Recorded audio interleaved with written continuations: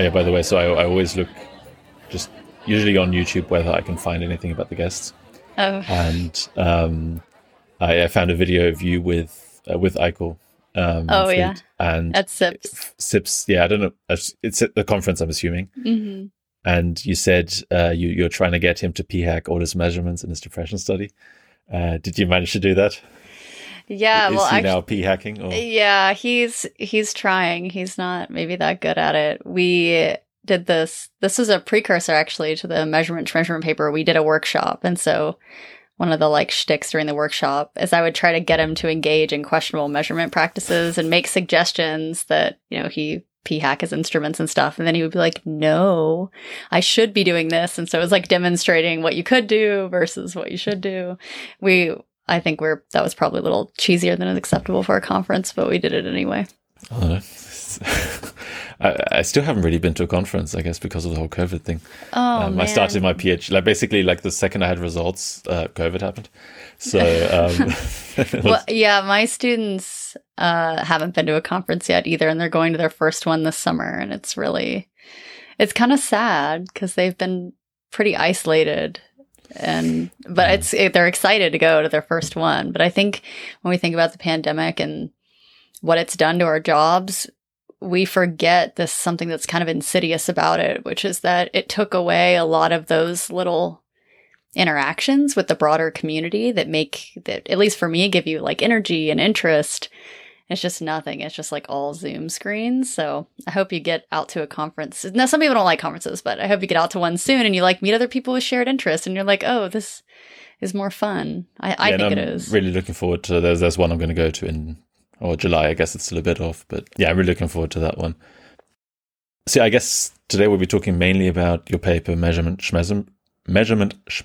Questionable Measurement Practices and How to Avoid Them. In general, I like to take a slightly more indirect route to talking about the topics. I'm just curious, how did you start kind of working?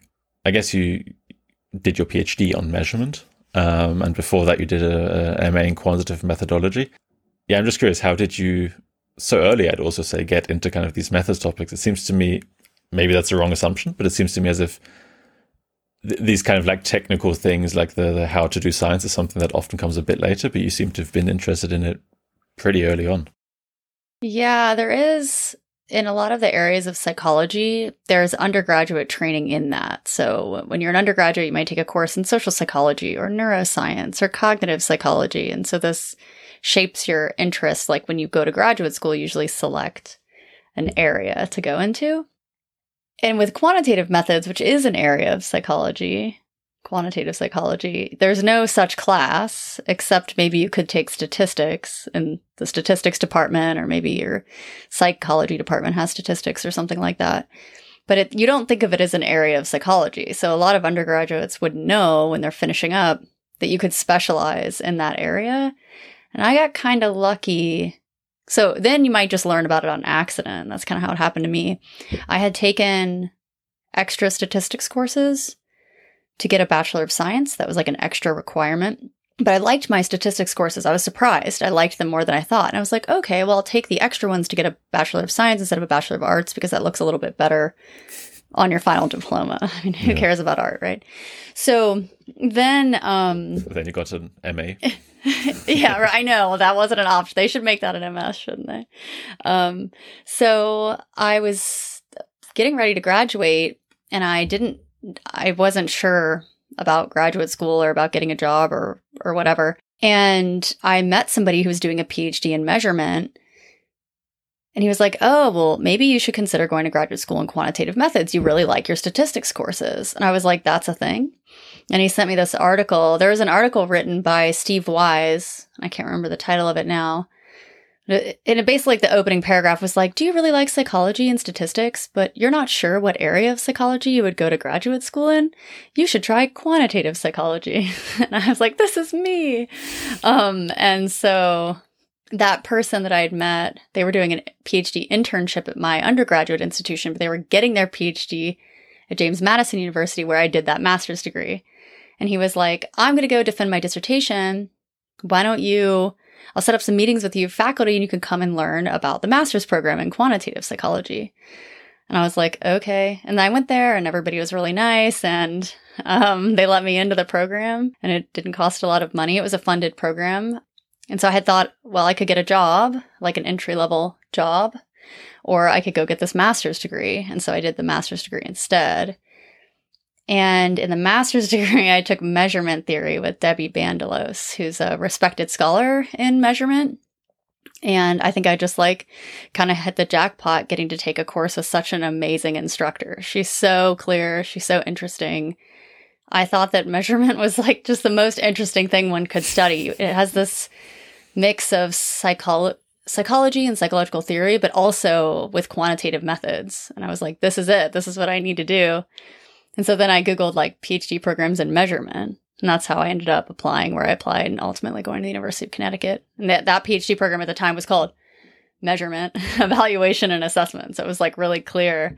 They changed the name of it now. So it's like, I feel homeless for a PhD program. It's called like Research Methodology, Measurement, and Evaluation now. So it still has the word measurement in it. But yeah, it basically just stemmed from not having an area of psychology I felt super interested in, but really being interested in the application of quantitative methods, but to psychology. It's not like I'm not interested in statistics maybe for medicine or for other disciplines, because statistics are in a lot of disciplines. I really like psychology, and we have the like worst or hardest measurement problems, and so it's a good place to be if you're interested in measuring stuff. That's interesting. I mean, I guess I feel like now I've found something I'm really interested in. I want to work on thematically, topically, for the next few years at least. But I guess I also have this thing where it's like I'm generally interested in a lot of these things, but don't really know what exactly. And I guess I just took the route of just trying out like half of the things you can do, more or less, but like working on like attention and voluntary action and body ownership, and I guess anything that wasn't clinical, more or less. But I guess it's kind of cool, yeah, if you have like a general interest in psychology, then working, but like nothing in like specifically thematically, then working on something that kind of is relevant to all of those things does seem like a good route. Yeah, it's our like meta area. Yeah, exactly. We also have the history of psychology. They're meta too. They can like do the history of psychology and anything in psychology.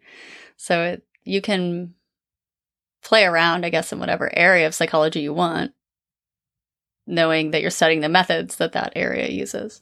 I'm assuming you still focus on kind of one kind of measurement, or I don't know. I mean, I know very little about measurement. That's okay.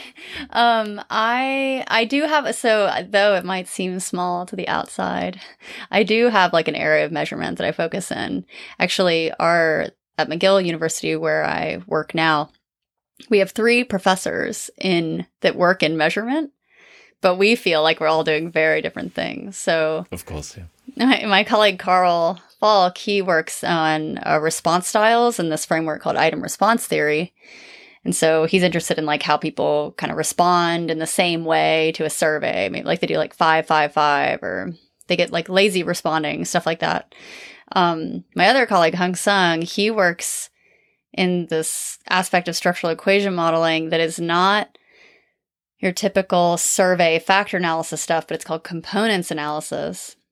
And I work in like more general psychometrics, so instrument design, like questionnaires, surveys, and tests, how to evaluate instruments, how to build validity arguments and assess the assumptions of validity for those instruments, and some of the modeling aspects of that, especially when you have data collected from instruments that are really complex. So you have large data sets that are clustered in some way, or they come from geographically or culturally diverse groups, how you can tell that instruments are similar across those groups. I'm interested in a lot of things that are related to measurement modeling that would come with really big data sets. And I feel like that's really different than what they're doing. But we're all 3 of us are in kind of psychometrics more broadly. So it seems small from the outside, but on the inside, we feel like we're all working on different things. Yeah, I mean, big data sets, you mean lots of variables, and I mean, not necessarily like thousands of participants, but more like, or both, or both, but more that there's a lot of participants and the structure of their responses might be complex. So the participants might be clustered in countries, or they might speak different languages, but have given you responses to the same survey questions, or they might be over time. All these kinds of data sets that you could think, well, I could analyze the data set and just look at it at the country level, or just look at it at the person level, or just look at it at the language level. Those are complex data structures because they have all these different ways that you can slice and dice the data. And or thinking about how to analyze responses from instruments, there's different models that you can use to do that. So lots of potential for p-hacking there. Oh yeah, p-hack your heart out. Yeah, as I mentioned, the paper of yours that I have read and that we'll talk about is the measurement paper. Shall we just talk about the title first?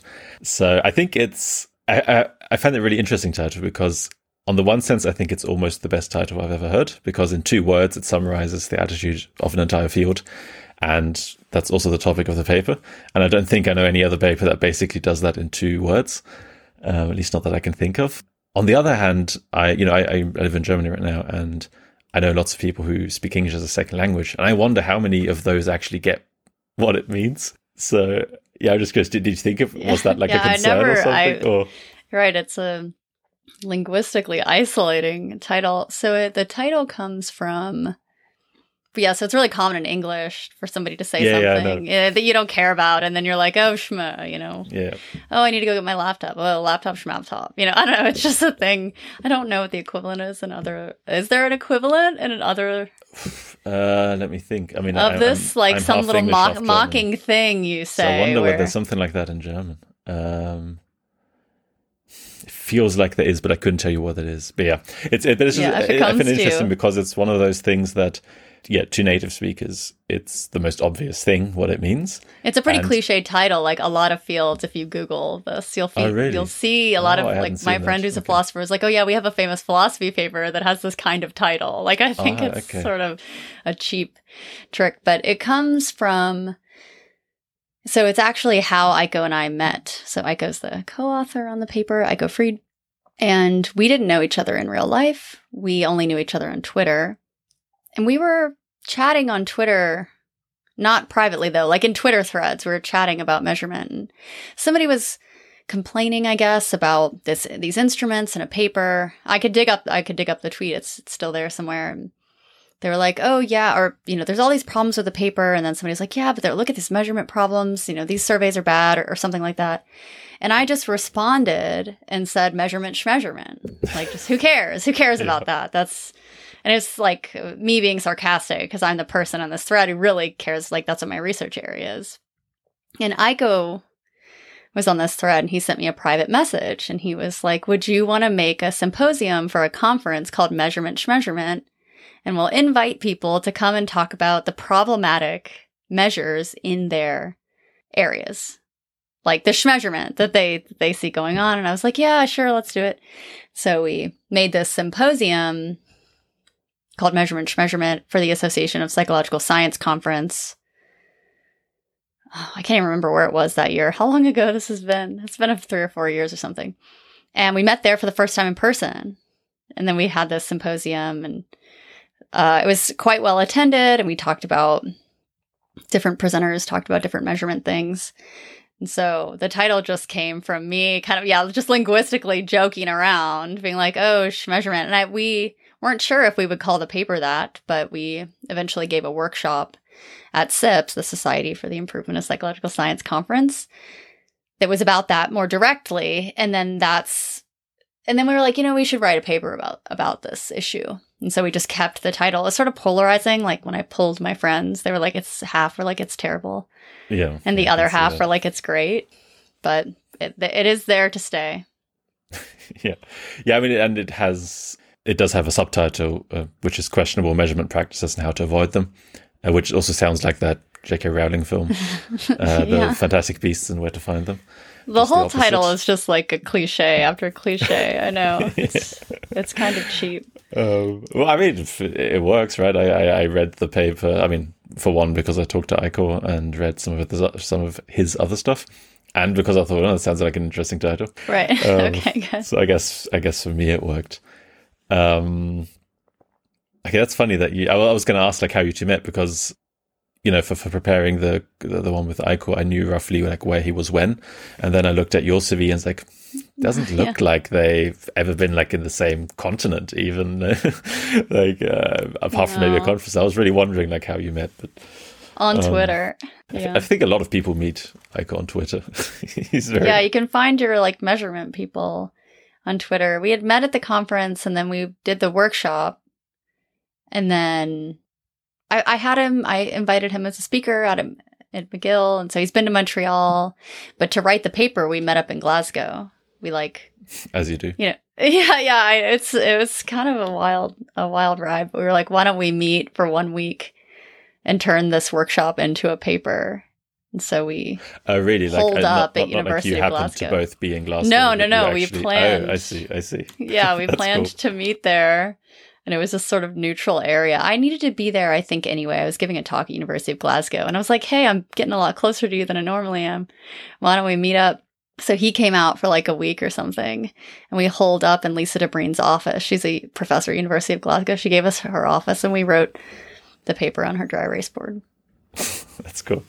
Yeah. So maybe, I guess we've kind of been dancing around the topic now for 15 minutes or something. Can you just provide a brief summary of the paper, just so people who are not familiar with it get a rough first idea of what this is about, and then we can actually talk about it in a bit more detail? Yeah. So, getting back to a little bit about where the idea for the paper came from, we were invited to give this measurement workshop, and I didn't want to give a workshop on how to create an instrument or how to do validity research on an instrument. There's a lot of textbooks written about that. That's kind of a well-trodden topic in psychology.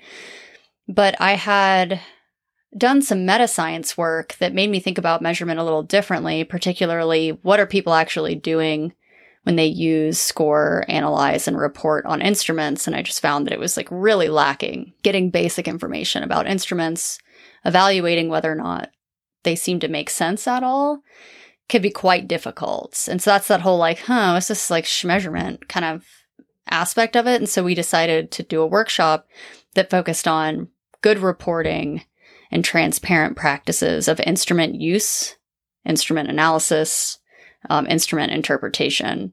And so that's what the paper talks about. It doesn't talk about necessarily how to make a good instrument or how to make a good measurement. It's talking about the lack of information that we have on instruments. Like, so when an author uses an instrument in a paper, you might not know much about it. They might not say what the instrument was like, how long it was, how they statistically analyzed it. So all the things that you use as stimuli or instruments get turned into numbers eventually. So where do those numbers come from? There's just no information. And so part of the paper is just convincing the reader, this is a big problem. Like, it's really common in psychology just to sort of snow over the measurement parts and get to the punchline. And we go through why this is a problem. So it's a problem because you can't evaluate if the instruments are any good, which is not something we should just accept at its face. We don't accept that hypotheses are just good. We shouldn't accept that the instruments are good. But if you have more information, you can evaluate the instruments. And so it talks about what information you should report so that other people can read your paper and get their questions answered about your instruments. Because the status quo is, if you're reading a paper, you would have lots of questions about the instrument. So where did this come from? How long is it? How was it administered? And that's the questions that need to be answered in the paper. So then it's just like, answer these questions, you're good to go. Yeah, I mean, it seems to me that the one way to describe the paper briefly is almost to say, like, you know, you draw this analogy to questionable research practices and call it questionable measurement practices, and say, like, the whole, like, all these solutions kind of that we've come up with in that domain kind of center around transparency and being open about what you're doing. Just please also do that with your measurements. Yeah, exactly right. And there's been a lot of focus on statistics. So how you included participants or not, all the things that you can raise questions about with statistical analyses. Borrowing from that, we should do that about our instruments too. The scrutiny about our instruments has been kind of mild, and we just want to take it up a level. Yeah, it's funny. I once kind of randomly took like a physics course. I mean, it's a longer story, but I once took like a experimental physics course or something like that, at least the first few lectures. And what really struck me, so this was after my psychology bachelor's, and what really struck me is that the first thing basically the instructor said was, I don't exactly know what the topic is, but it was, something like, okay, here's this thing we want to measure, and we're interested in this thing, and we can say that, our measurement has this level of precision. So given this level of precision, this is the kind of conclusion we can draw conclusions to this kind of extreme. And just this kind of like very, as you talk about in your paper, this was, I think, about like physical length or something that's pretty easy to observe. But it just struck me whilst I was sitting there going like, I don't think anyone's ever, sure, we've talked about methods and we've talked about, stats and how you measure things. Like we have talked about that in our like design of psychological study module, but never to this level of like, what can we actually measure with this thing? It just struck me like a much more formal and precise way of talking about measurement that I just hadn't even really come across to some extent in psychology. Yeah, I taught a measurement course last year, and we did talk about the standard error of measurement and how you can use that to think about the precision of a score and putting confidence intervals around people's scores. Like say you answered a survey and you got a score of 10.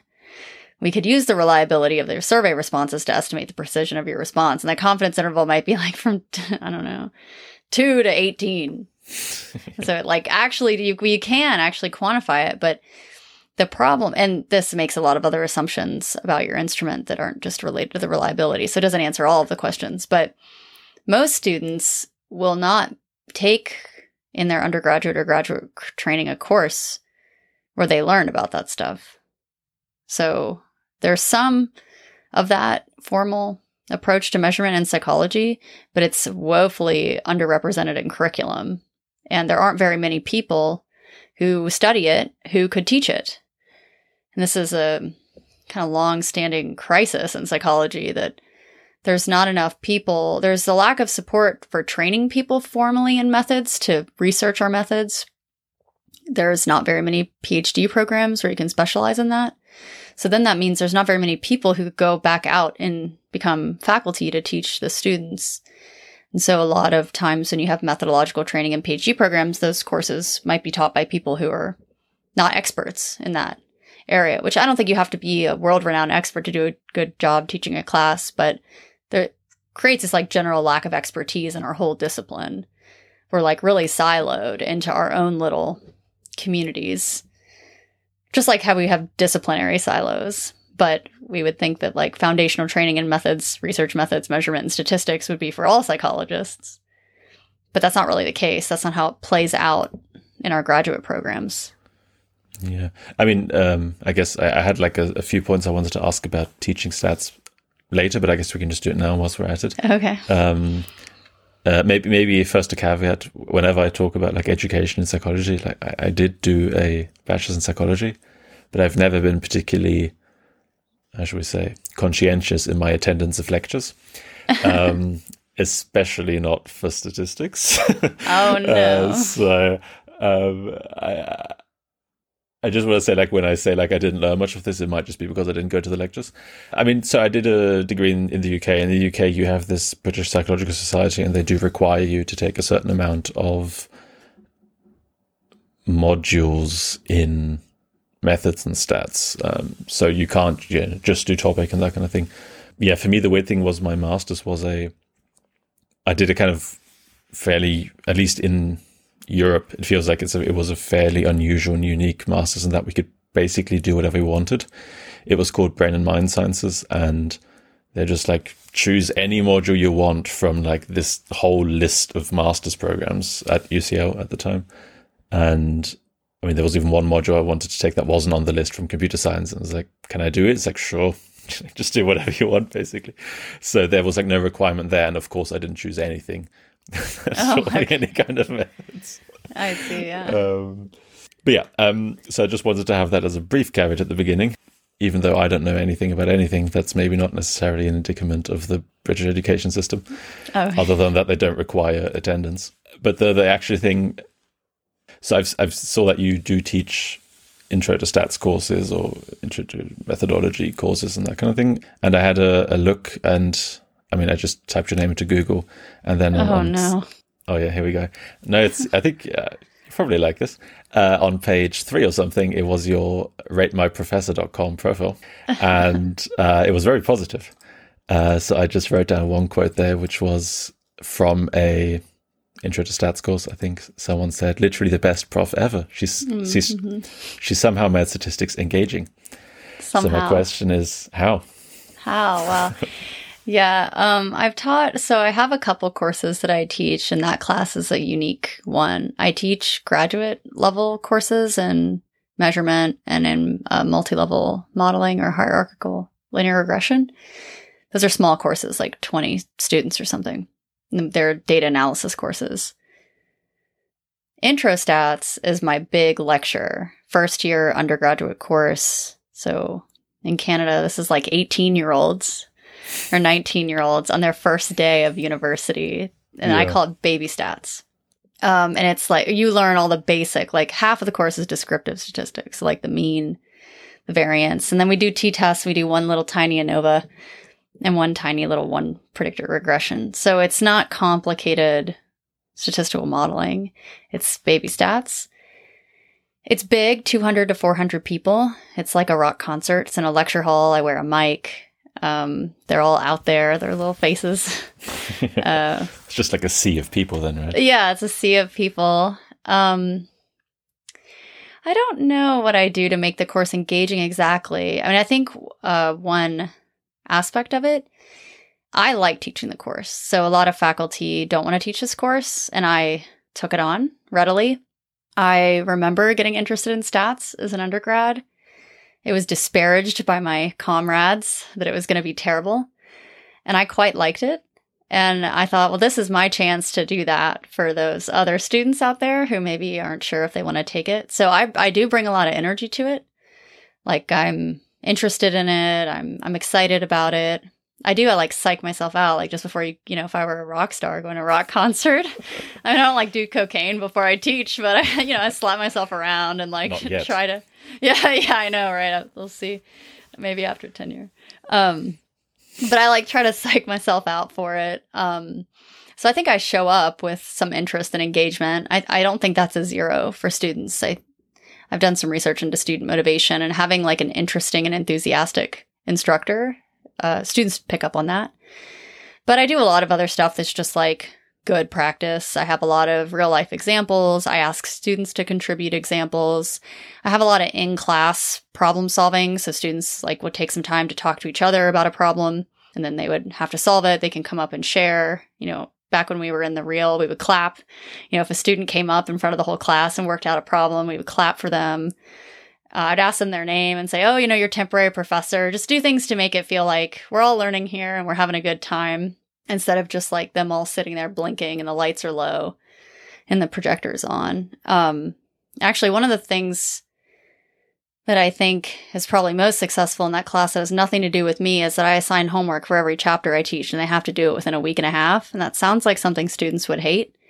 But in a class where a lot of them are worried about learning the material, getting regular feedback from their homework takes it down a notch. And so a lot of my evaluations are like, it was a lot of homework, but doing it every week kept me on top of it. I couldn't fall behind in this class. This was the class I made sure not to fall behind in. So I think there's just some like plain old good practices of teaching, which is like giving students a lot of opportunities to practice, giving them prompt and quick feedback. There's some redos and do-overs in the class. If they don't do well, they can try again. Having 2 midterms and a final so they could drop one of their low midterms. Those kind of things that just kind of keep students going in the face of stuff that they might not think they're doing very well at or that they're not very interested in. If you can take the stress down, students will like your class more. I think that's a part of it. Yeah. I mean, like one comment that I saw like in a few of the reviews was also they said something like she wants us to do well or something like that. But I guess that kind of plays into this whole thing. Like it's not like the professor's trying to, you against them and they're trying to punish you and make it hard, but like just make it fun and engaging. And yeah, I tell them it's not a trick. It's weird. A lot of students think that the professors are trying to trick them. Like that they're going to write test questions. Well, I think some of this, my perspective comes from my PhD is actually from a school of education. So I've had some formal training in how to teach and pedagogy and assessment and stuff like that. You're basically like the only professor who actually knows how to teach. It's a little, it's like a secret because I'm in a psych department now and like, I hope nobody finds me out. But yeah, I mean, I check in with students. When they're not doing well on a homework, I slow down a little bit. There's a lot of things you can do if you really care about them learning the material and not about the grade curve. That also makes them feel a little less stressed out in the class. And so, yeah, I do. I'm like, I want you to, well, I think it's true. I always tell them, I know you think this is the useless class you're taking, but statistics are every day in your life. This is actually the most important class you're taking. And you're gonna like it, damn it. It's kind of my approach to these guys. You're gonna like it. Statistics, I mean, they're every day. When you open up any app or look at anything on your computer or do anything, catch a plane, catch a bus, catch a train, all of this is related to statistical models are used in so many aspects of your life. Like, get on board. Don't delay. Yeah, I mean, it's really cool that they enjoyed that because I guess it can seem daunting to have like a few hundred 18-year-olds who, I don't know, do they have to take that course as part of their They do. Yeah, it's like you said, it's a requirement to get, the Canadian Psychological Association, American Psychological Association requires a certain amount of classes in statistics. So they have to take 2. And they have to take the baby stats before they take the, I don't know, toddler stats or whatever the next one is. Yeah, I mean, the crazy thing here is like when I started our doctoral program in Hamburg, it's where our professor was first, and then we moved to Heidelberg. It's at a medical university, and I don't know what it's like in the, I guess, education system. Always different, but at least in Germany, medicine, I don't think involves any kind of numbers, let's say, and or at least very little, let's say, because they had like this in the doctoral program there. I mean, it's not really a doctoral program because in Europe, you usually do your master's and your PhD separately, and you often move institutions for that kind of stuff. But we had to take, like, to get a PhD, a few courses, and the stats course was basically what you just described. So we were, in our PhDs, and had to go to those lectures where they told us like what a mean is. So I was like, oh god, like. But some people, I guess, needed that. I think it's good for you. They tried to talk about in our graduate stats course taking some of that stuff out. And I was like, no, baby stats for everybody.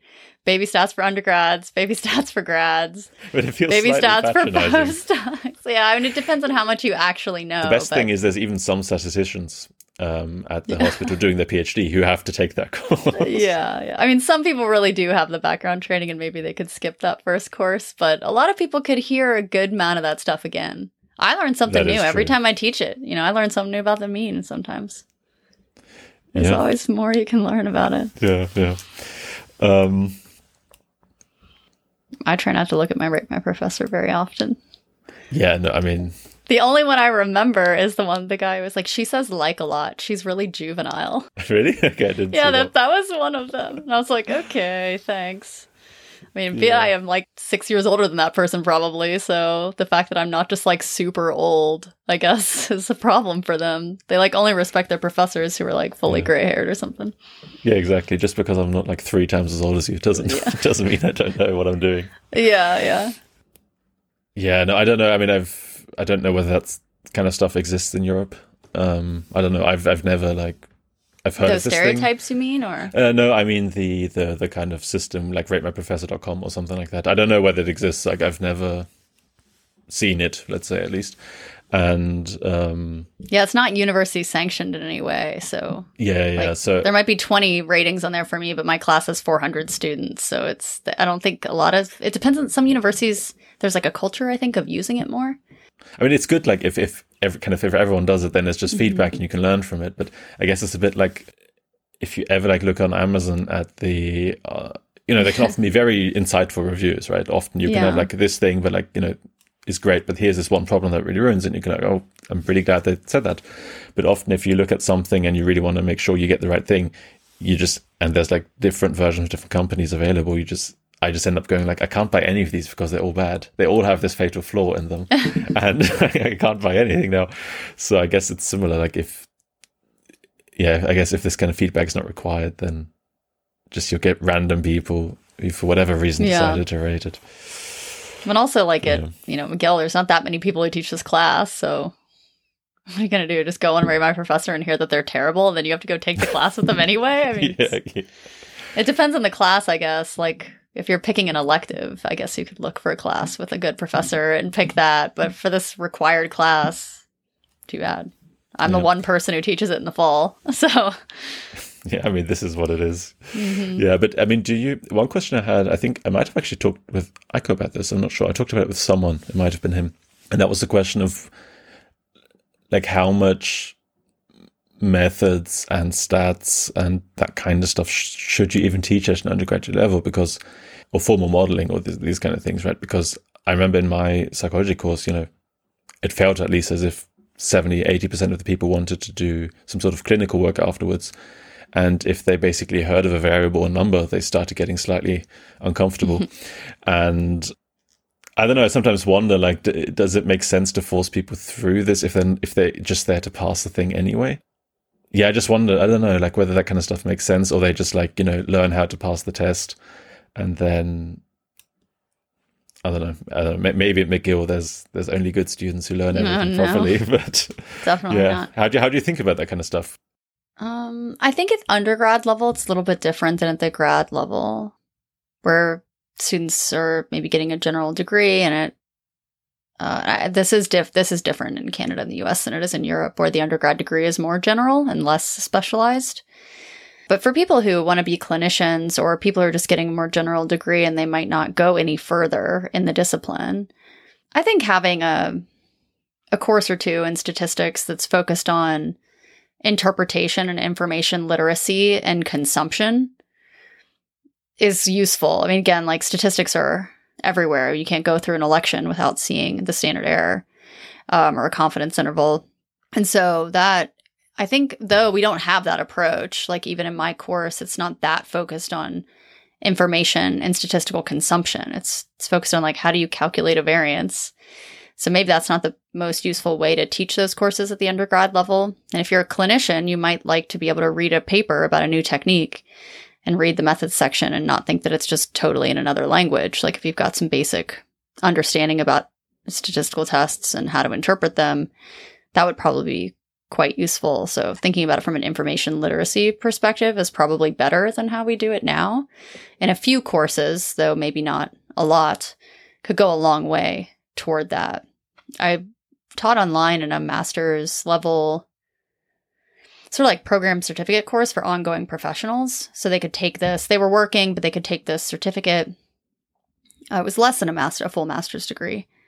And one of the courses in there was a research methods course, but it was designed not for them to be able to carry out the research. It was designed for them to be able to like read and consume and interpret and evaluate different kinds of research studies so that they would know about different designs. And there's a little bit of a statistical section in there about like what's a p-value, what's statistical power, because you see that in studies. So I do think that's useful even for people who are maybe going a clinical route, because a lot of the things that there's this whole idea that we're empirically based. So we're using techniques that have been researched.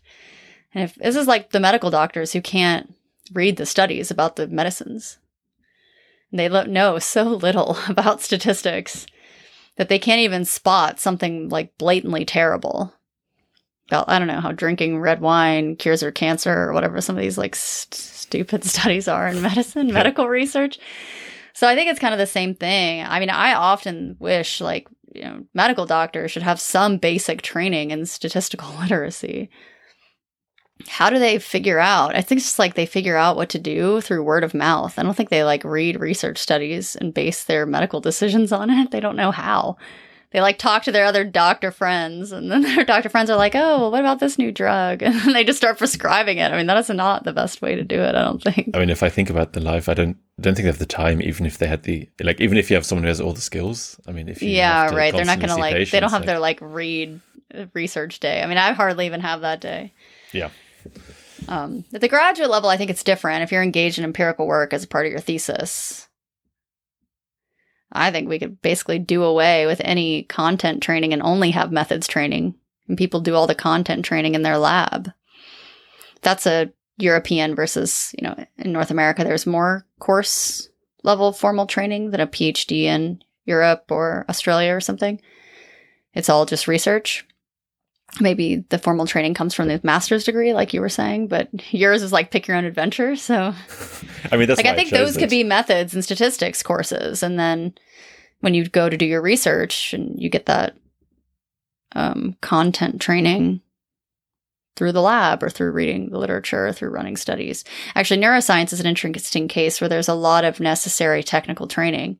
So if you're doing fMRI or even EEG and stuff, it might be useful to have some technical formal training in some of that via coursework or via like lab practicum or something a little more structured, because there's a lot of technical knowledge involved there. Like, I don't know, do you just want everybody kind of learning how to do that on the streets? It seems not ideal. Yeah, I find it difficult also talking about these things in general, because basically whenever someone tells me I have to do something, I don't want to do it, even if it's a really good idea for me and I would have chosen it anyway. I guess I'm just not, for someone who's basically spent most of his life, basically all of his life in formal education until now, I sometimes wonder why I do it. I don't even like being taught anything. I just like kind of, just let me be and like figure out my stuff on my own. But it's obviously also a very inefficient way, because I don't know, at least I imagine if I'd paid more attention in stats, then I would have a much better foundation, and actually, rather than having to learn it during my PhD, basically. Yeah, it's probably not very clear to students why it's relevant. I spend a lot of time in my intro class telling students that statistics is like a part of the backbone of psychology, because a lot of psychology is based on research, and research uses statistics, and they don't even really know that. They don't necessarily understand that when they chose the major. They thought I definitely didn't. Just seemed interesting or something. They didn't realize that there was a lot of statistics involved. So some of it is, I think, what you're talking about is not having the autonomy to pursue your own interests in education, which is really important for student motivation. Like, it's a fundamental aspect of being motivated, is feeling like you have the autonomy to choose things that you're interested in. And I think we could probably still impart some basic fundamental training in methods and statistics, while also giving students that autonomy to learn and apply things that they're interested in. But man, professors can be really bad salespeople for their content. It's like, tell students why it's important. They need to know that. Tell them why it's important. Tell them how it's going to help them in their studies, or help them find the aspects of it that are interesting. I think that's like a huge part of teaching that a lot of professors just check out on. Maybe they don't understand it, or just assume that everyone knows. I don't know. Yeah, right. That's a big problem in the academy. Or professors even just always assume everyone you've chosen this. If it's an elective model, it's like you've chosen this. Like, you probably know why this is like. Otherwise, you wouldn't be here. Or I don't know. I guess my slight excursion has been slightly longer than I wanted it to be. Yeah. So to get back to measurement. Mm-hmm. Is transparency then, more transparency, is that kind of just, you kind of called it a necessary step, a requirement, or something like that, for you even to be able to evaluate all the other stuff. And I guess that's kind of like the point you make, right? Just tell us like kind of what you did, why you did it, and then we can see whether that decision made sense, rather than just saying we measured depression. And then you maybe mention like one of the many scales you used or whatever. Yeah, it's, I think it comes from this desire to want to increase rigor. And a good way to increase rigor is to evaluate what's going on and to see how it could be better. And then you can't evaluate what's going on because you don't have any of the information. So transparency is this necessary but not sufficient aspect of research reporting, which it's a hard sell, because if you're more transparent, it's like everybody can see that you suck. So say you suck. This old system of not being transparent might work well for you, because you can suck kind of in plain sight and not really mention it, and maybe nobody will notice, and then you just get to go along and publish your paper. Whereas if we have the expectation of transparency, you have to be like, I suck. I use sucky instrument number 2. I use sucky instrument number 4. So it's like, it's a hard sell, but if we make it unacceptable to just leave out all this important information, The idea is that eventually it'll raise the tide of the rigor, because there's be this information, it'll help you like cull out the things that suck. Whereas it's hard to tell. Things are sort of sucking, but they're hiding, I guess, in the papers. It's unclear. And sometimes things are fine. It's just that it's not reported. There's another whole aspect of this transparency thing, which is we can't replicate or reproduce research if we don't have basic information about the instruments, about the materials, about the stimuli, about the procedures. Like, you can't even redo what the people did. In some of the background or other research I was working on, we were writing this paper, was looking at the instruments used in large-scale replication studies.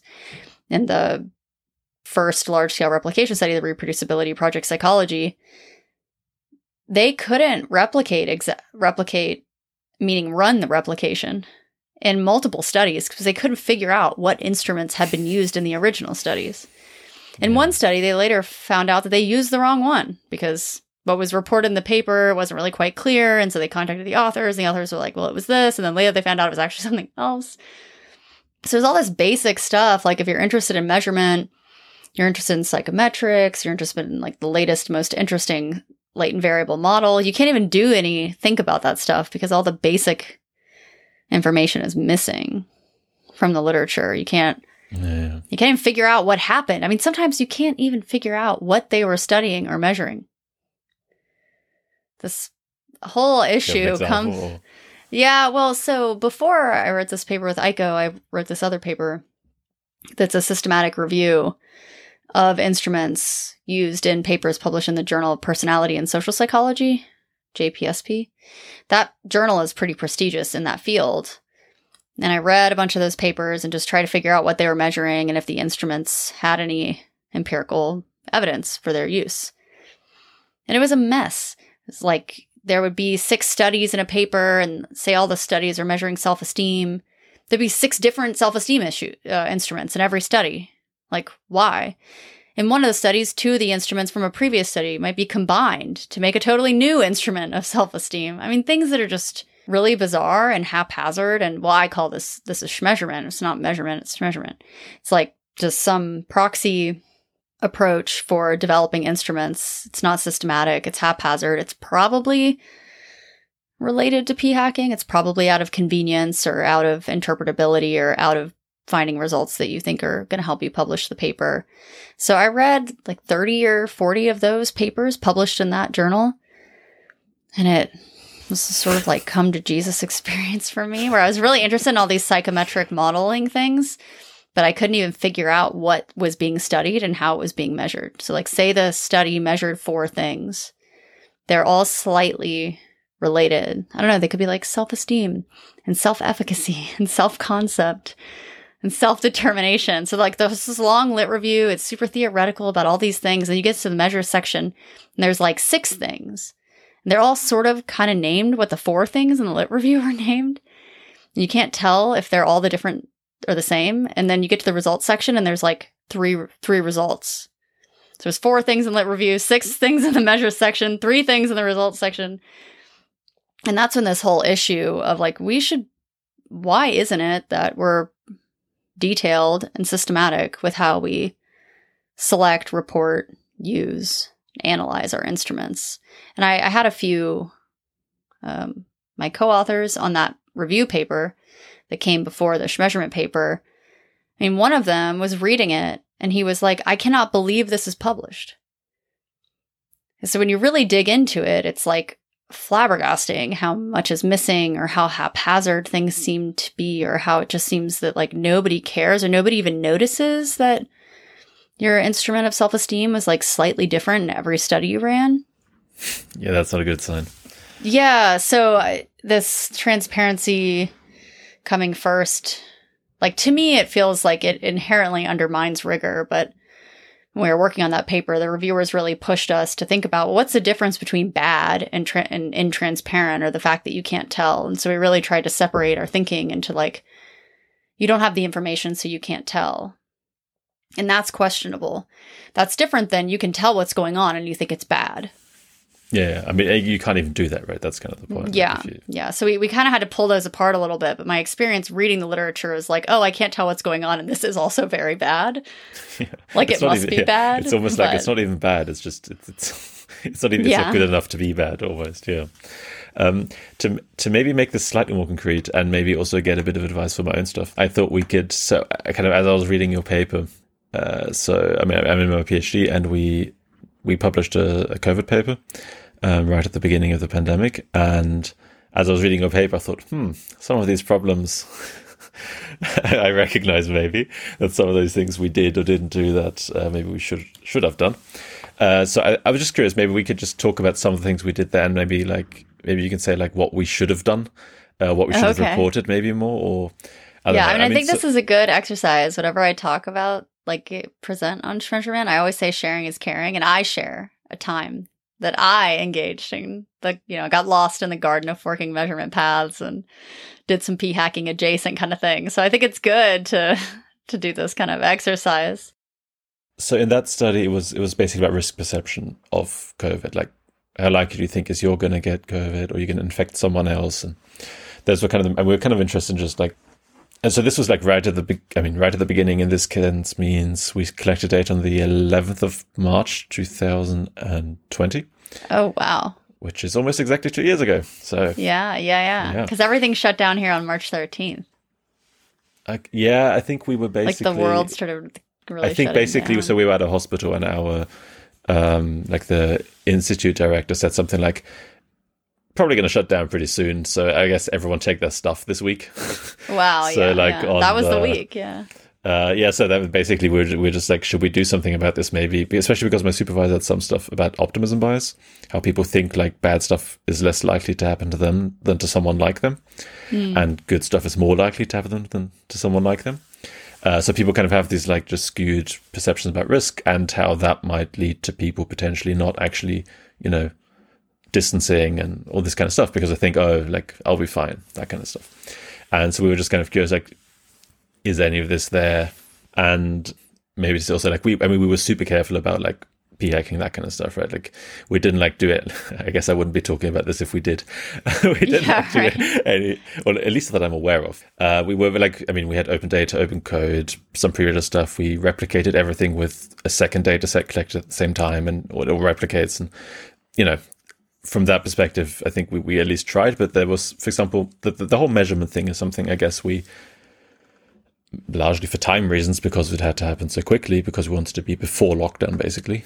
We just didn't have the time to really think about the measurement stuff, maybe explicitly the way that maybe you would, let's say. And maybe we should. So the question the main kind of question we have is like, how likely are you going to get infected with COVID? And then we had, for that question, we asked it for 4 different time horizons, like within the next 2 weeks, within the next 2 months, within the next year, or within your life. Then we also had, and we always asked that for you and for someone similar to you. Same age, same sex, and same geographical location. So 3 factors that are kind of relevant for this kind of stuff. Or at least mortality was, the older you are, the more male. I think those were risk factors for getting severe symptoms, and then where you are obviously matters for getting infected. So that was the one thing. Then the other thing was, how likely are you going to infect someone else? And that was split six different contexts. So your family, how likely are you going to infect friends or colleagues, someone like while commuting or that kind of stuff, and something else. That was the kind of thing we had. And what we did is we then took, because this was a fairly large data set with lots of variables, to kind of be consistent throughout the entire thing, we basically said, okay, we're going to take the average per participant of the 4 time horizons for get infected and the 6 social contexts for infect others. And that's kind of our main independent variable kind of. And I think we did report a Cormos alpha. I think we did do that, but we're slowly ending basically what we did in terms of validating or whatever our measure. So I don't know, is that enough for you to say like, oh, if you have like these 4 items that make up the main thing, you should have done this and this and this, or do you need more information? Or yeah, well, I think so. I'd have to read your paper. This just goes back to these 2 issues of like transparency versus did you do like a really good job? And those are separate issues. So I think Like the least transparent thing I could imagine you guys writing is something like, we use these 4 items, Crumb's box alpha. It's like not very much information about where those items came from, how they were developed. Did they come from a previous study? Did you guys make them up? Yeah, I was literally just made it up. Yeah, we didn't. I don't think we said that. I think they don't normally say. They should say. They should say we developed these items, which people don't say, and you're kind of like, well, where did they come? It sounds too grand, though. We didn't develop. We was like, well, I know they should just say we just made these up. That's like my choice. My top choice of what authors should say. They should say, we just made these up. We spontaneously came up with this. Yes. I mean, it was obviously more thought through, but basically that's what it is, right? Yeah. So being clear about that, I think, is important. And it's important because if you just made something up, it might not be doing as good of a job as you would like because it hasn't been used a lot before. So it's important to say that because then, in your limitations, you can say, well, we just made these items up. And so they might, I guess need more piloting. I mean, so we did write that the whole way of assessing comparative optimism has been done quite a bit. And we linked to that this general approach is this way. And we kind of apply it to this topic. But I guess the funny thing is it didn't even, I mean, we were obviously thinking about what are we measuring and does it make sense, but we didn't, I guess there's not the limitations that this is a potential problem. Yeah. I mean, I think that saying that so there's this general idea in the other literature is a little bit different than there are these other instruments in the published literature with this kind of wording. And we adapted or changed this wording to be for the COVID context. That's different than we just made up the wording for the first time. Or there's an instrument that already exists that has this exact wording and we're using it. So there's kind of 3 scenarios that are all fine to do in your research, but it can be hard to tell when you're reading it what actually happened. So is it that these items are kind of based on items from other adjacent areas or areas of similar content? Is it that you totally wrote them anew? Or is it that it's an instrument that has been in use for a while with the exact same wording? And knowing about how item wording is developed is really important for evaluating the instruments because items, their wording can dramatically impact how people respond to them. And so if you're just making one of my big fears always, just changing the wording. And then, if you're just making something up for the first time, it's more of a chance that people didn't interpret the question the way you thought. Or in the case of aggregation, they may have interpreted those questions quite differently. And when you aggregate them, you might be aggregating things together that don't make sense. And so what justifies your choice of aggregation? Alpha is it's not the best way to think about that because alpha just gets higher with the more things you have, whereas a correlation coefficient doesn't. So looking at the correlation between the 4 things that you aggregated, the average correlation can be a little bit better than alpha. So there's some things that maybe you could just do better because they're better justification. Yeah, there's those kind of things that are just maybe better justification. But there's also just reading the paper and being like, oh, well, it seems like they just made these questions up. Did they pilot them in any way? Did they review them in any way? How did they perfect them? How do they know that people didn't read them and just think, I have no idea what this means? Yeah.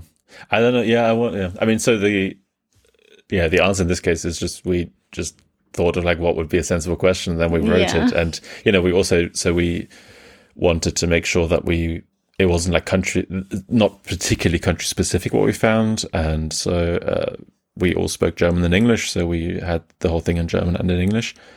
And for English, we collected data in the UK and the US. And, we just looked over it and went makes sense. That seems about right. And I don't think that that's crazy. I think, my ideal, I guess, would say, well, we just made these items up and we reviewed their content and our research team reviewed their content for clarity and for wording, and we revised them, to make them clear. It is the case, and I think it's okay to have these limitations in a study and publish it, especially in the case of COVID, where you want to get this very timely, it might be very time sensitive. It's okay to say, we reviewed these items for their content and clarity. We made some revisions to make sure they were, we had these 2 languages. We had speakers of both. Just a little bit of information about that can be helpful in the paper. It gives a little bit more confidence. But I went through this exercise in my measurement class of making up an instrument and collecting data on it so that my students would have real data to analyze. And I did something I had never done before. Well, I had my students do it as a homework assignment. I had them interview somebody, thinking aloud, a cognitive interview with all these items that me and my teaching intern wrote, my grad student, Lindsay Alley. And the people reading those items thought and interpreted them in ways we never would have imagined. Yeah. Like, they just did not land the way we thought. We wrote some of them to be bad because it's like it's a measurement class and we got to have some bad items in there.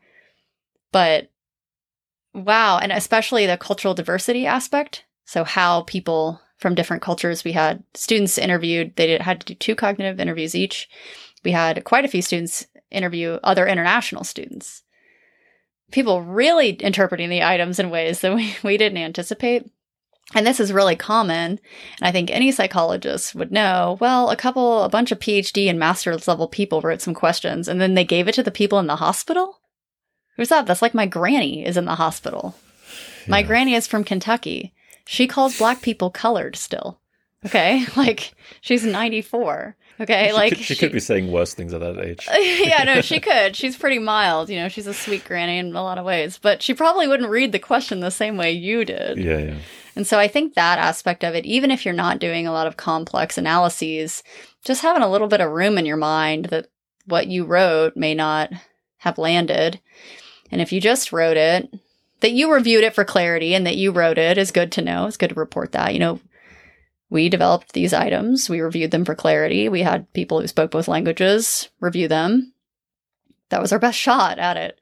I think it's okay to say that. We reviewed, we aggregated. I think justifying aggregation is important. We aggregated these because they were correlated highly. Or we separated them because they weren't correlated. Cronbach's alpha, I think does raise a lot of questions because it gets higher and higher as you have more variables.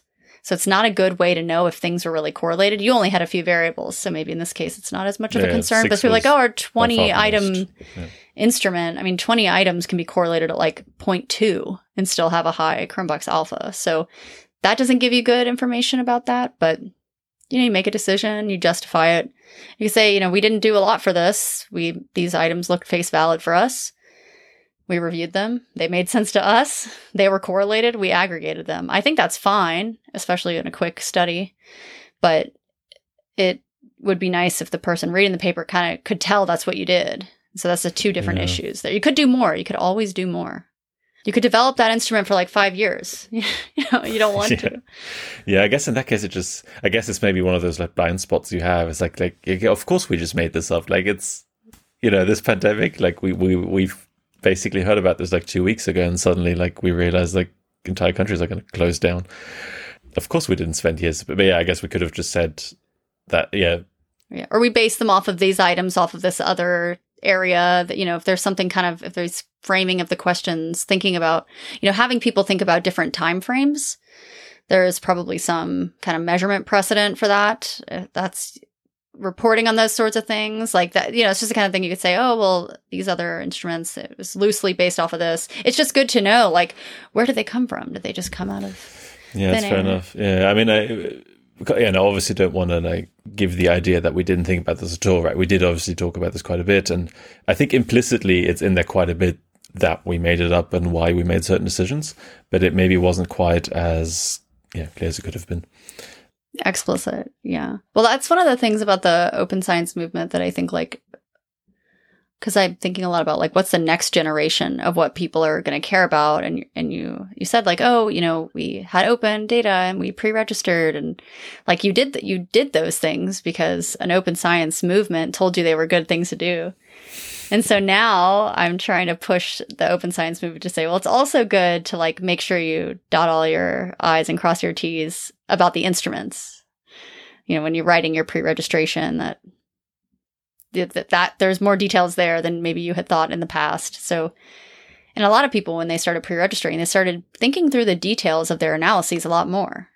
It kind of requires you to do that. And they thought, oh, before you might have said something similar. Oh, yeah, we really cared about the statistical test, but we didn't really think through too much about what we do ahead of time. And so we just did what we thought was best. And okay, that's fine as long as you're honest about it. But the open science movement kind of pushed everybody to think about that aspect of it a little bit more. And so I think like something that Aiko and I have been working on, and I've been working on more generally, is getting people to take that same kind of thinking and apply it to their instruments. And then people are like, oh, now we have to think about so many things. Yeah, you do. Yeah. Yeah. So that's always what I have with open science and open code or whatever. And then sometimes the response is like, like, how much am I supposed to do? Like, what do you want me to do? And then, I mean, somewhat confrontational, facetiously, you can say like, well, you just have to do your job. Yeah. You just have to do all this stuff, and it's your job, so just do it. That's if you don't like it, go do something else. Yeah, I know. People are like, oh, I revised. It took me like X amount of time to revise this paper. It's like, yeah, that's your gig. Yeah, it's still not that great. But yeah, I mean, it was funny, like when you mentioned that actually getting responses from people filling out a questionnaire or something can be really insightful.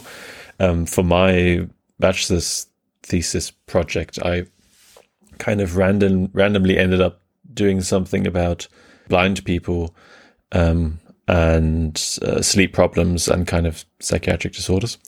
And because they were blind, I couldn't just give them a questionnaire on a computer or give them a piece of paper. I mean, it was lots of effort to get the consent sheet in Braille, for example, and send that around the country. And anyway, so the way we did it is I called the people and I basically walked through the questionnaire with them, with all of them. And what was really fascinating was just how different, as you mentioned, people reacted to things. I mean, there were some people, I don't remember what it was, it's been a while, but, we had like a bunch of like clinical questionnaires or whatever. I don't remember which ones they were, but I think on average it maybe took 45 minutes to an hour or something to do the whole thing. And there was, some people who did it in half an hour, and one guy took 2 hours, something like that. Because every single time I'd ask him a question, he'd just start philosophizing about the wording of that question. Oh my gosh. And he'd be like, oh, well, I'm not really concerned about this problem. It's more that, like take everything apart. Whereas other people are just like, 3, 2, or whatever. And I mean, how do you deal with that problem? It feels like such a... Well, let's not overwhelm ourselves. When you really start thinking about how people respond to questions, it feels like an infinite sea of uncertainty. And it seems like we'll never be able to measure anything. But, for example, in any given paper, when we make up a couple of items that we think are clear, having a few other people that are kind of different demographically pilot the items could be super helpful, because that might help you. And I think we take at face value our questions a little more than we should when they're like just developed by the researcher, because these other people read them, and you can't go and have hundreds of or thousands of people read them, because that would take too much time and think aloud as they're reading them. But you could do it with like 5 people and say, most of these people interpreted the item the way we thought, or we realized these 2 items were not interpreted the way we thought. That simple aspect of item development is woefully missing in the psychological literature. Like, we really just don't know if people interpreting the items the way we think. And we'll look at the correlations of the items. We'll look at the item distributions. We'll factor analyze the items. We'll multi-level model the items. We'll do all these complicated statistical things to the items. And none of that stuff tells us if the people interpret them the right way either. They just tell us that the items are correlated. So I guess why I like to do not necessarily extensive piloting per se, but at least be not in the kind of in the room with the people. I mean, I also do other stuff. I don't really use questionnaires much. It's more about like decision making. You have a few options. You choose whatever you like most, and I don't really use questionnaires much. So, but I really like being in the room and asking the people like, so what do you think afterwards? And like, why did you, I'm not judging. I'm just like trying to make the experiment good. Like, why did you do this or that or whatever? And I mean, there's always going to be. I mean, I even wonder if like on a survey, if we just had a box that was like, did you understand this question? Or, how often people would just be like, no, I didn't understand it. Like, I didn't even understand what you were asking me. I think we kind of miss when we just make up instruments and that's kind of acceptable, and we don't talk at all about how they were developed, how they were piloted, if there was any clarity, you miss out on all that potential feedback from participants. And sometimes it's fine because, some things are easier or harder to measure than others. Sometimes the study's really strong in a lot of other ways. And so you can't maximize all aspects of your study. There's always trade-offs. Sometimes there's a limitation of your study, which is that you just made up those 3 items and they all made sense to you and that seemed fine. But I don't think that we should encourage that, or that shouldn't be the norm for how we do things. It should be easy to tell that's happening. And then when it's happening, we should be a little skeptical. I guess the thing also I think is that's the measurement thing. The main, not solution to the problem, but kind of first big step that you propose by just being more open and transparent about what you actually did and where the questions come from and why you selected them, etc. That's not the labor-intensive part of doing science, right? That just means you write an additional paragraph in your paper or whatever. Yeah, right. It's a pretty quick fix for a pretty substantial problem in that sense. In our entire COVID study, it was, took quite a bit to actually analyze this stuff properly and make sure, we're not p-hacking, etc. And to kind of have a clear plan of how we're going to analyze this. And, writing that we made up the thing would have been a sentence here and there. That's all it would have taken, right? And then I think it's kind of akin to, though, it sounds like that at the surface, but it's akin to, so say you hadn't pre-registered and the results that you reported, you did 20 analyses and you reported with different versions of these variables aggregated different ways. And you found 4 of them were kind of interesting and confirmed your hypotheses, and you reported them in the paper. And then I go, hey, but you should just tell me all that other stuff you did. Right. Right. You don't want to do that because it's more clear that your research probably isn't any good. And so the transparency aspect of analysis forced a lot of people to rein that in and to change what they actually do. And I think that it was in the false positive psychology paper, they have the example of with disclosure and without disclosure. Nobody is just going to write that paragraph where they're of 348 analyses that we ran on the 20 different versions of our variables and all these different ones with interactions, these 2 were significant and blah, blah, blah. Nobody wants to write that. And so then when you have to start being transparent about it, you're oh, well, we should maybe do this a little differently. We should do the statistical analysis differently than we would have, because before we just would have done all sorts of things. And so I think that it does imply, if I told you every time you make an instrument up and you don't do anything to pilot it, to just tell me what you would do in your next study is be oh, well, I probably don't want to write that in the paper. Why don't we pilot this a little bit more? I'll go talk to a few of the people in the hospital and have them read through the items and just see, or, you might just, and so that's how this transparency thing ends up improving rigor, because people end up being hesitant to say that they did stuff that now that they're actually thinking about it wasn't that rigorous at the face. They don't want to report that.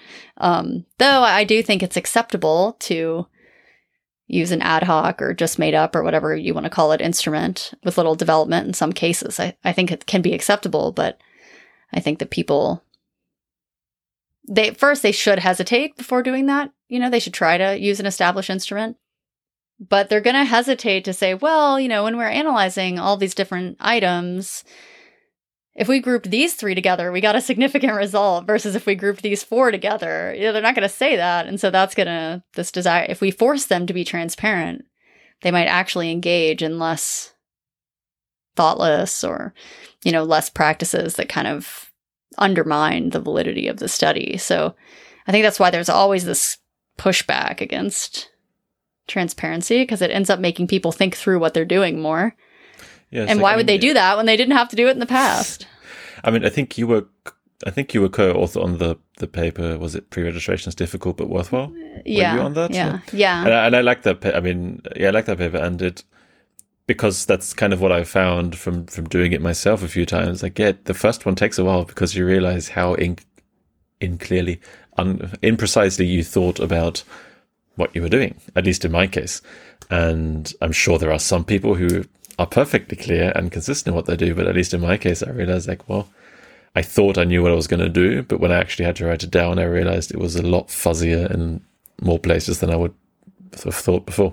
Yeah. And you're like, oh, I thought I would usually do that. Actually, a lot of people might think that's a bad idea. Like you start thinking about how people are going to evaluate it because you're going to put it all there. It's like, oh, well, no, I was just going to make up the questions about that aspect of it. Maybe I should just do a search and see if there's an instrument available already. Like, you might start to second guess some of those decisions because other people are going to be seeing them. Whereas before, there was all this wiggle room to leave out what was inconvenient. And as we demand more transparency, people don't have as much wiggle room to do that. And I think it kind of pulls the rigor boat up or something. Or at least what people think other people want to hear. Yeah, just that. Yeah. The fear of the people asking that is enough. Yeah. I guess now I understand measurement perfectly and know exactly what to do. Great. I just wanted to talk briefly about your work with the Psychological Science Accelerator. So about this, I know fairly little. I mean, I think I just saw somewhere on your website or on your CV or something that you were kind of involved in this, and that I guess I've never taken part in one of those mini labs, or I keep forgetting what all these different projects are called. I've never taken part in them, and whenever I see them, I think this is important work, but I don't know whether I'd want to do it. Not the replication, but the kind of being part of this big project where it feels like just a lot of admin and that kind of thing, and making sure to all coordinate. You're right. I mean, you're totally right. And to me personally, that's just, I think I like the idea of the lone genius sitting in a room and thinking of cool stuff. I really like just doing that kind of stuff. So I'm just curious, kind of maybe what is the Psychological Science Accelerator? This can be very brief. What's your role, and kind of how did you get involved with doing it or being part of it? Yeah. So the Psychological Science Accelerator is a distributed laboratory network. It is thousands of researchers from over 1,000 labs who join the network. And it doesn't have dues, or there's no contract. It's voluntary to join. You can come and go as you please. What the accelerator does is it runs studies. So we have study proposals. If a study proposal is accepted, then we ask our network of labs, hey, do you want to collect data for this study? And so it enables us to run really large studies with labs that are all over the world. So the first one that's now published is a face perception study. We had participants, over 11,000 participants from all populated continents. So it's a voluntary thing, but the people who are in the network, the labs who sign up, are interested to participate in the studies sometime. Not every study. So we have 9 studies right now on the go, plus 3 COVID rapid studies.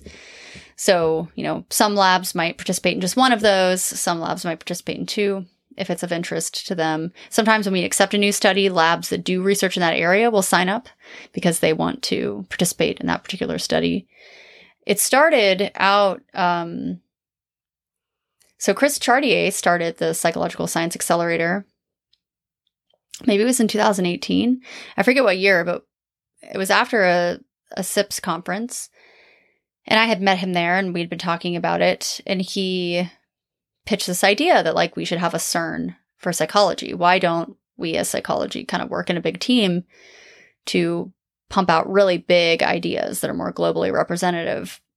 And he had posted a blog post about it, and he wanted to get labs to sign up. And a couple weeks after that, I saw that he had started to get labs that were signing up from Europe and in the US and various places internationally.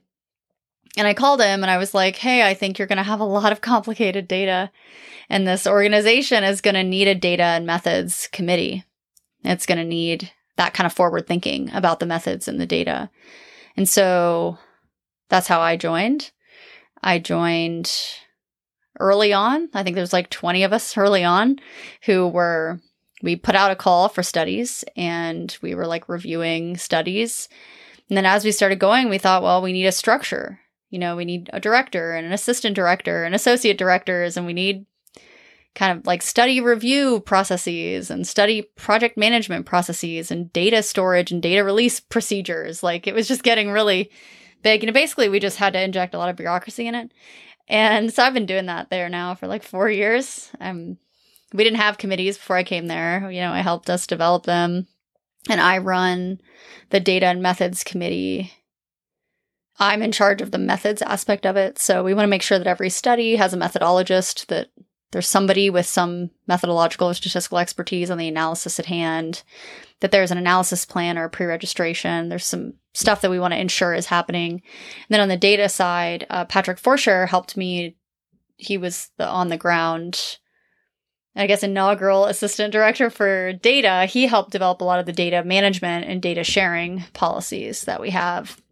And so a lot of what I do there is just try to make the whole ship run better. So like when we get a study, reviewing the study and making sure somebody on the team knows about the methods. If they don't, find somebody from the network who does know about the methods. Making sure that there's a plan for data release and what format the data are going to be released in. We want to have all of our data be open. We want to share all of that with the community. So I have a little committee. There's people on it. We meet. We talk about ways to make the PSA run better. Something that we're thinking about right now is a way of collating all of our open data so that people who want to access our open data can find it more easily. Right now, it's all in individual project OSF pages. This is not interesting, okay? All the stuff that we do, it's like not interesting. One of the projects that I'm working on, we have translated a lot of instruments, and I've become more and more concerned that the instruments are not equivalent across translated versions, and we haven't done any research to see if they are. So I have 2 papers on the go with a committee looking at some of our translated instruments and if they're psychometrically or statistically similar across versions. We do a lot of stuff, translation best practices with our bilinguals. So it's not like we're just totally not doing a good job, but we have never like empirically evaluated the instruments, and all of the instruments are available and all the data from them are available. So I think there should be something that go along with that to say this instrument was translated. It's psychometrically very different than the original, or it's psychometrically the same as the original. And a lot of the instruments are in English first and they're translated all over second. And I think we overestimate the ability to take our Western ideas and translate them in different languages on a survey. I think that always works as well as we would think. And so something that I've got more interested in is all of the translated instruments and materials that we generate and how we can empirically evaluate them and how we can develop methods that the whole field can look to for doing this kind of research, because research is getting just more and more global. And so basically it's a lot of like doodle polls and Google Docs and Slack messages. We have meetings. I had a meeting today with some PSA people. We're kind of auditing all our studies to see if we can find all the data from all of them, and to see if we can find all of the analysis plans or pre-registrations from all the studies. Sometimes people just disappear, they fall off, so we want to like find all the people who were supposed to be in charge of all the studies and make sure they're still in charge and that they're doing it. It's like the wrangling of the cats or whatever. Yeah, about the translation thing, this is, because I was born in England and grew up mainly in Germany, and this is something that for me is really like a sore, I don't know whether it's a sore point, whether that's the correct term, but I really don't like translations. And for example, when I read fiction, I've kind of stopped reading translations, which of course limits me then to, at least 2 widely spoken languages with lots of speakers and lots of books. So that's good. But I remember like once there was this supposedly great translation of a book, and I just compared the 2. I was like, this is just not, it's just a different book. This is exactly like earlier how I was like, you just wrote the questions. Maybe the people didn't interpret them the way you thought. It's the same thing with translated instruments. You translate an instrument and you have to reinterpret it. And having a bilingual look through it and say that it translated is one thing. And that's better than nothing. But this idea that we can just translate our instruments and like pick up and use them, and we think that they're going to mean the same thing that they meant in the original version. This is a huge assumption that all of these large scale replication projects and team science projects they've made that assumption and they haven't evaluated it really at all.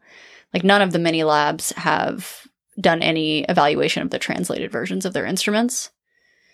I have a paper out about the instruments used in mini labs too, and I think it was 16 languages those instruments were translated into. And we just so far we're working on a paper looking at the instruments psychometrics and if they're different across translated versions, but in the one paper that's already published, we just have all the reliabilities across the different labs. The translated instruments are less reliable on average. It's kind of expected, from your experience. You're like, no, you translate the thing and it's totally different, or it's not as good, or it doesn't have the same meaning. Yeah, I mean, I'm even talking about English and German too. Germanic languages that are pretty similar, right? Yeah, Countries that are right. basically next to each other. I'm not talking about Russian and Brazilian Portuguese or something. Or, I mean, that's even not that close, not that far apart. If you compare it to, like, I don't know, Vietnamese and Swiss German, I don't know. Yeah, that's where my thinking is next for these team science things, is thinking about how we can be an engine for doing culturally relevant large-scale research instead of just translating instruments that were originally in English. So I think I think of myself as working on how to make these instruments better, but I think the result of some of this work is just going to be that we can't do that very well, and we should quit. But we'll see. Yeah. The PSA has been doing it, and I'm trying to help us kind of get better analysis pipelines for evaluating some of our instruments. So we've got a couple projects on the go about that, but it's not mostly research that I'm doing over there. It's the doodle polls and the applying for grants and Slack messages. But that's probably because you're, what you said, you have a committee. I have a committee. But I'm assuming it's less administrative work if you're one of the labs that signed up and said, like, oh yeah, sure, we want to collect some data or whatever. Yeah, exactly right. But then you kind of have to. I mean, I guess, is it then you say this is the next project, who wants to sign up? And then you just have to just do that, right? Or yeah, if you're just like a participating member lab, you could just sign up for a study when you want. And you get our mailing list, and so you would just sign up for a study when you want and collect data. You'd be sent like a protocol and told what you have to do to collect the data, and then you would collect the data. Whereas like the people on the leadership team were like thinking about how it should work. Should we change from a Google Drive? I think we're going to move over to Canvas as a management platform. Should we track study progress in a Google Sheet, or should we track it in Slack? How should we meet? Should we meet on Zoom, or should we meet on Slack calling? I mean, these are the things that we're concerned about, like all this kind of administrative, we developed this analysis plan approval process. And when there's a study, it has an analysis plan. We want to check to make sure that it's not like totally bogus. And so the whole, we voted. Okay, we have this thing. You got to submit your analysis plan. Well, nobody knows that.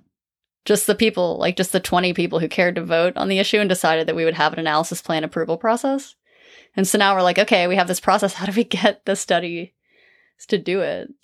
How do we get people to know about it? It's like hard to communicate with anybody because there's so many different people and they're spread around all over the world.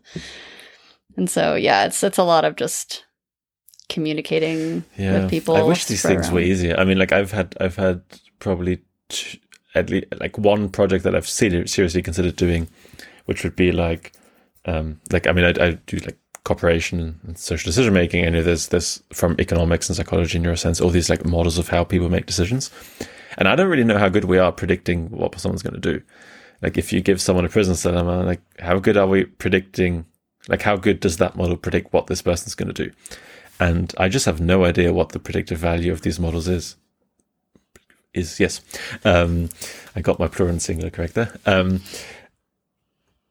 I've seriously considered doing something like, especially because in the cooperation literature, there is Axelrod's famous tournament where they basically got people to ask which of different strategies would win kind of and get the most points and that kind of stuff. So there has been a precedent in the field, and I've seriously considered doing something like that, but with predicting how good the models are at actually predicting how people behave. But every time, I always think like, this is a really good idea, I should do it. And then it's like, yeah, but you're just going to do a lot of admin. And Yeah, but that's the gig, man. The further up you go in this business, the more administration you do. The expense reports. My whole life right now is figuring out the best way to spend my money because it's been a pandemic, and my grant money, and paying people, making sure the student's computer can run the software. I've booked hotel rooms for grad students before, so they don't have to book it because they don't have money. Like there's all this, COVID teaching and COVID restrictions in the university during the pandemic. This is all just like administrative work or drudgery. It's administrative drudgery. It's not like cool research projects. So you better watch out. But why did you choose then to work on a thing that forces you to do exclusively that? I mean, yeah, I mean, did you like doing some of that, or was it? I like doing some of it. I was not like on an academic track for my career, and I didn't care if I was an academic or not. Actually, I planned not to be an academic. I didn't even think about being an academic. I didn't even know what one was. So you failed that plan. Yeah, right. I didn't even care about that. But in my postdoc, which I took a postdoc for kind of geographical and personal reasons, it made sense for my personal life. I got this opportunity, and so I did. And I started, I went to SIPS and I met these people, and I thought that it was super energizing. I was like learning more about academia and how it worked and how it could work better. And then there were all these people who wanted to like change it and make it work better. And the accelerator is one of those things that I put a lot of time into that doesn't pay the kind of dividends that we traditionally value in academia. But there's such a big effect for me of working with people who want to improve our science. It kind of like gives me the energy to do the other stuff. And having this network of people, I don't know, they feel like my comrades. Like, I feel like those are my people. And if I say to them, hey, our translation, the empirical evaluation of our translated instruments is something like we really need to work on. They're like, oh yeah, that's awesome. Like, yeah, you're right. We should be. So it's just like we have this community, and I feel like I'm working on something that matters and that can do something really different in the discipline. We're running some of the largest, most globally representative studies in the history of psychology. It's cool to be a small part of that. And even though it is a lot of drudgery, like when I, meet with the people that I meet with and we talk about stuff, it gives me sometimes like a little pep in my step. When our first paper was accepted and people from all over the world were sending like little emojis about it being excited. It's like, wow, we just did this with over 100 other people and data all over the world. And you just don't get that. That's not the day-to-day of academia. And so it's a little bit of a pet project for me, or passion kind of project sort of thing that I get a lot of value out of it, even though, and I think, it might not be the traditional academic outcomes, but I'm on a really big paper. I've got some grant money related to some PSA projects, so it's not totally counter to what I should be doing as a professor. And my students were working on some research related to the translation stuff, so it's got some research paybacks too. But it's also just like having that group of people who we like fight with journals about how to publish papers. We like push a lot of boundaries, like, because sometimes journals, they want to publish our study because it has giant data set, but they want to publish it in a way that we don't like. We've been in fights with Nature Human Behavior, with PNAS. We've been in fights with all these journals to make sure that like we can keep our integrity and keep our open science and all the things that we want. It's kind of cool to like see a little bit of progress being made through these like little incremental wins that we get. We've got some recent funding, a couple $1 million from the Templeton Foundation. So it's like, oh, we're like gaining some traction. So I'm not going to walk off now. I've been doing the Google Sheets for 4 years. So I'm going to keep doing it. Yeah. But you can get involved at different levels. You don't have to. Probably do more administrative stuff than is necessary, but I do kind of like that stuff, even though I complain. Okay, cool. I guess we managed to. I mean, I've been holding you for too long already, and we managed to find a positive ending. So let's just stop it there.